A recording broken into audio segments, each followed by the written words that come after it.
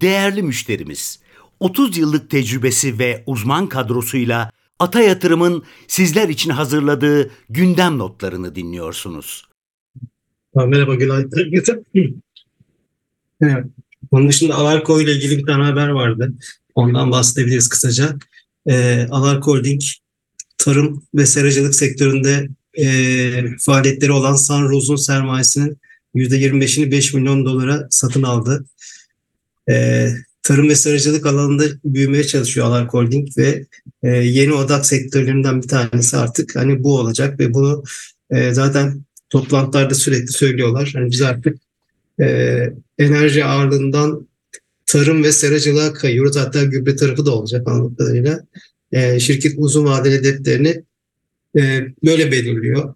O açıdan da hani küçük bir satımın açıkçası 5 milyon dolar aslında çok ciddi bir şey değil. O açıdan da etkisini nötr olarak değerlendiriyoruz ama yani ileriye dönük olarak bu tarafta büyümesi de ilgi çekici. Yani son açıklamaların zaten hemen hemen hepsi bu alandan geliyor artık Alarko Holding'de. Eski enerjiden geliyordu. Şimdi tarım tarafından geliyor.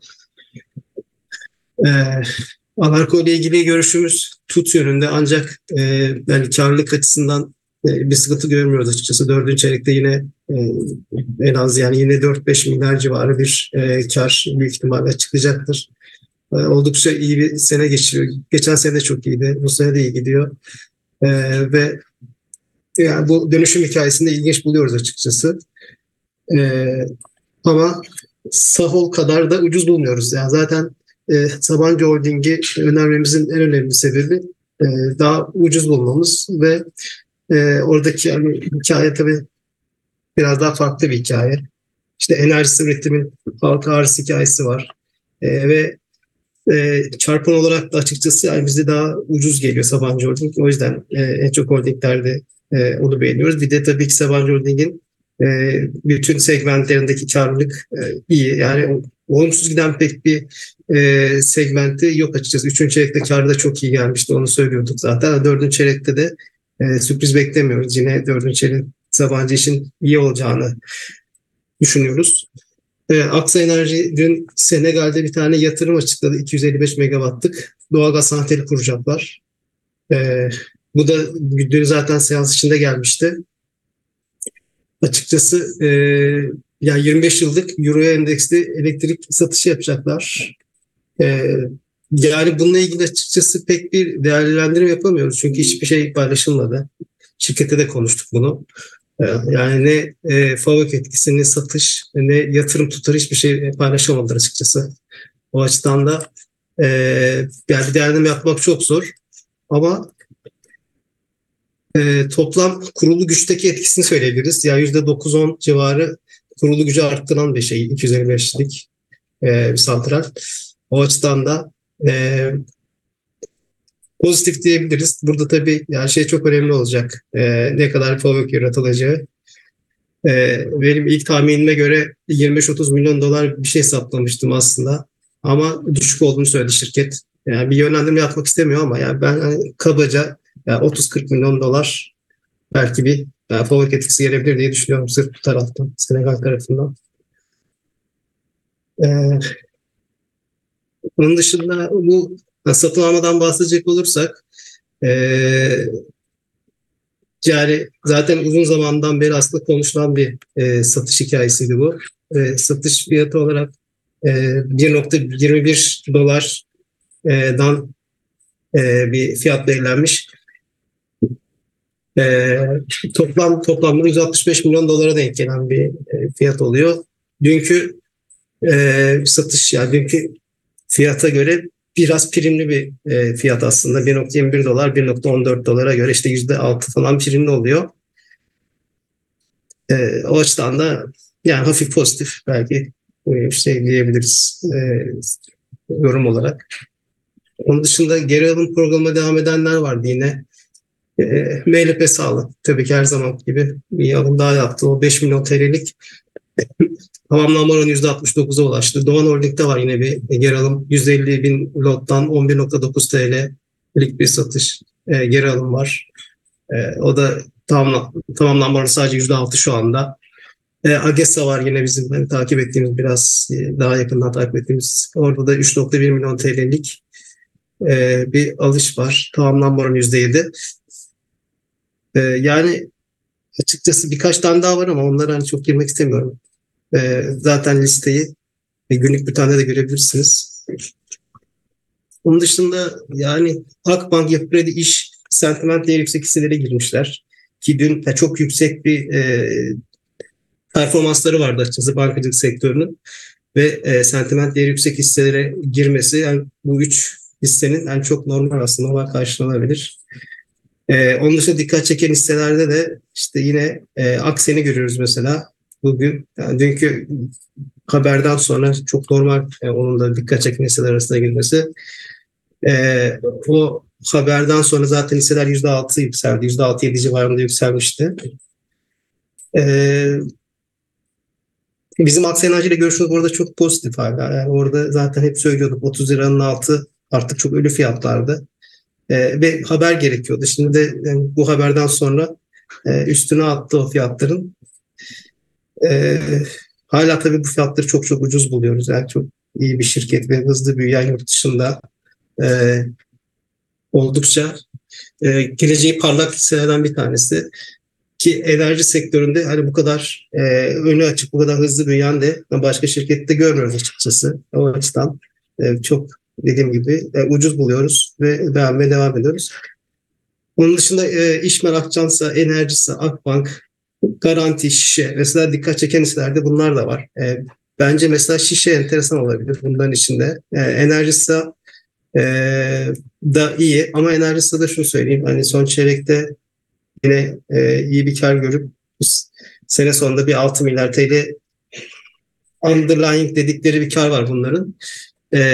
Yani nasıl söyleyeyim, e, düzeltilmiş karı 6 milyar TL falan gelecek büyük ihtimalle. O düzeltilmiş kar üzerinden de temettüyü genelde %60 oranında veriyor enerjisi. O da 3,6 milyar temettü demek. Temettü verim olarak da yani %6'lık bir temettü verim var Enerjisa'nın. Yani çok ucuz bulmuyorum açıkçası, onu söyleyebilirim. Yani temettü verimi belki bu şirketin 8-10 olsa, %8-10 olsa daha çekici olabilirdi. Yani %6 temettü verimiyle, ki Enerjisa'nın en önemli şey bence o. Çok o kadar da çekici bulmuyorum. Dediğim gibi enerji sektöründe Aksa Enerji beğeniyoruz. Enerjisi geri planda bizim için. İşmen mesela girmiş dikkat çekenler listesine. Ama hani benim şu anda dikkatimi çeken bu listede Enerjisa'dan ziyade işte Aksa Enerji ve Şişe sanki benim şu anda dikkatimi çekti, o tarafta daha iyi gibi göründü. Benim söyleyeceklerim bu kadar. Teşekkür ederim.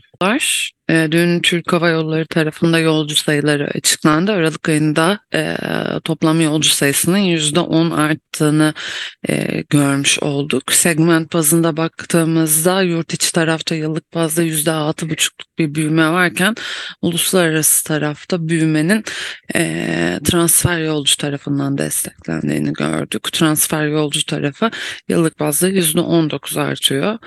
Uluslararası direkt yolculara baktığımızda ise %1,4'lük bir artış var. Aralık ayı verilerinin gelmesiyle birlikte dördüncü çeyrek de tamamlanmış oldu. Baktığımızda yurt içi tarafta %10'luk bir büyüme, direkt yolcu sayısında international tarafta %2,6'lık bir daralma varken uluslararası transfer yolcunun %16,1 arttığını gördük. Doluluk oranlarına baktığımızda ise yıllık bazda dördüncü çeyrekte 233 baz puanlık bir daralma var. Genel olarak hava yolları ile ilgili söyleyeceklerim bu kadardı. Dün Coca-Cola'nın hacim ve 2024 öngörülerinin ardından Anadolu Efes'te dördüncü çeyrek hacim gerçekleşmeleri ve 2024 yılı için öngörülerini açıkladı. Burada Coca-Cola tarafı bizim beklentilerimizin dördüncü çeyrekte hafif altında gerçekleşmişti. Özellikle Türkiye tarafında.